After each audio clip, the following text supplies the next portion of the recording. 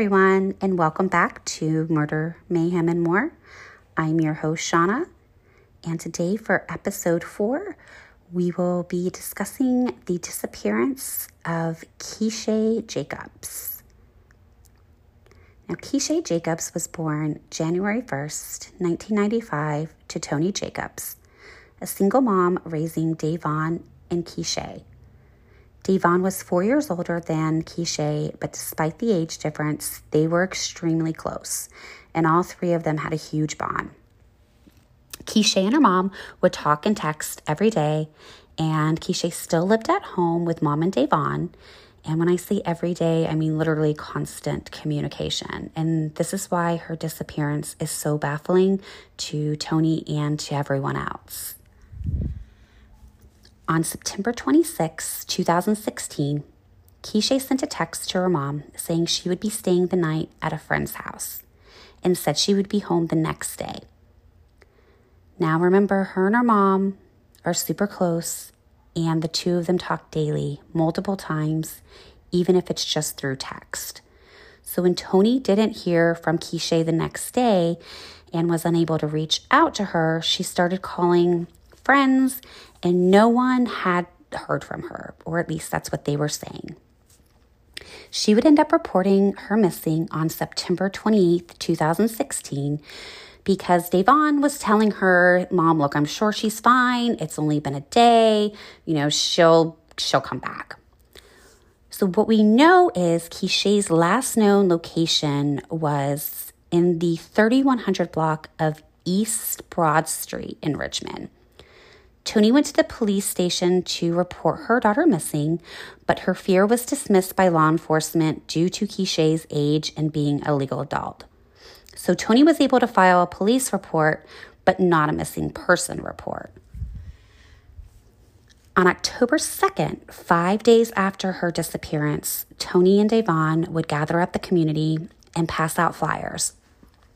Now, among the volunteers were the same group of friends Keeshae was supposed to be with the night when they originally said they hadn't heard or seen her, and gave Toni some disturbing news.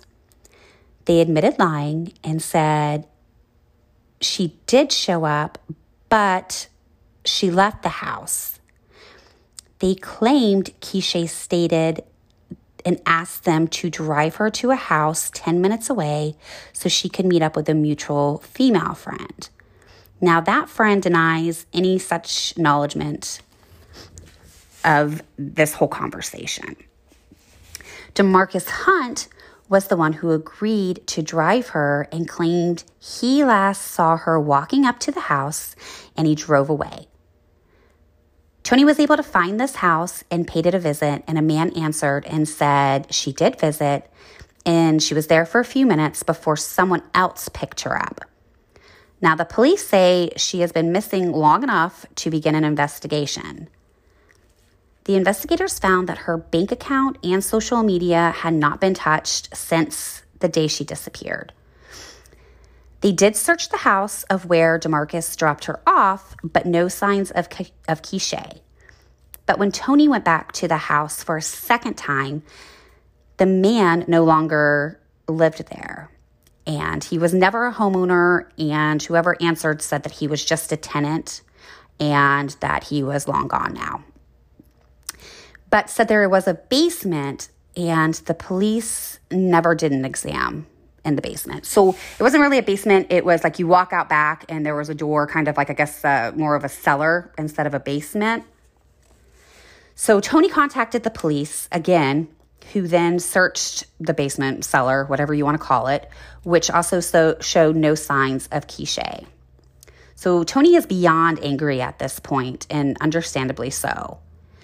And 4 months will go by and still no answers. However, Toni will now face another tragedy. On January 8th, 2017, Davon would be shot and killed by a man named James Henshaw during an argument. He is survived by his young son and Toni's grandson. Now, there is said to be no connection to Keeshae's disappearance. However, tons of rumors were spreading around the community at that time. Toni's whole world is just turned upside down, and both her children are gone. So 14 months would go by. And on November 17th, almost 14 months after Keeshae disappeared, the Richmond police announced that they suspected foul play in her case. Now, mind you, through all this, Toni has never given up the fight to find her daughter. She has a strong social media following at Help Find Keeshae Jacobs on Facebook. And despite all of this, she would not get another update until 2018, when a prison inmate claiming to have information but is not cooperating and serving time for violent crimes against another female. Now, according to the Facebook group Help Find Keeshae Jacobs and John Burkett with WTVR CBS 6, this is a man known by the name of Otis Lee Tucker. And he is serving a 10-year sentence for the violent crime against the female and was given 2 more years as of November 2021 for beating a man in prison.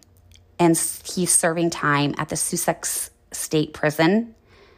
And Crime Insider sources confirm that Tucker was the last person with Keeshae before she disappeared. And again, he is not cooperating. Keeshae was last seen wearing black basketball shorts, pink and black Nike basketball shoes, and a pink scarf. She has on her right foot, right leg, and right hand tattoos of a leaf, paws, and a flower. Keeshae would be 25 today and is described to be 5 foot 3 inches tall, 100 pounds roughly, brown eyes, and brown hair. If you have any information, please call the Richmond Crime Stoppers at 804-780-1000.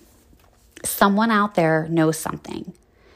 I will have more links and pictures at my Facebook page, Murder, Mayhem, and More. Also on Instagram at Murder, Mayhem, and More.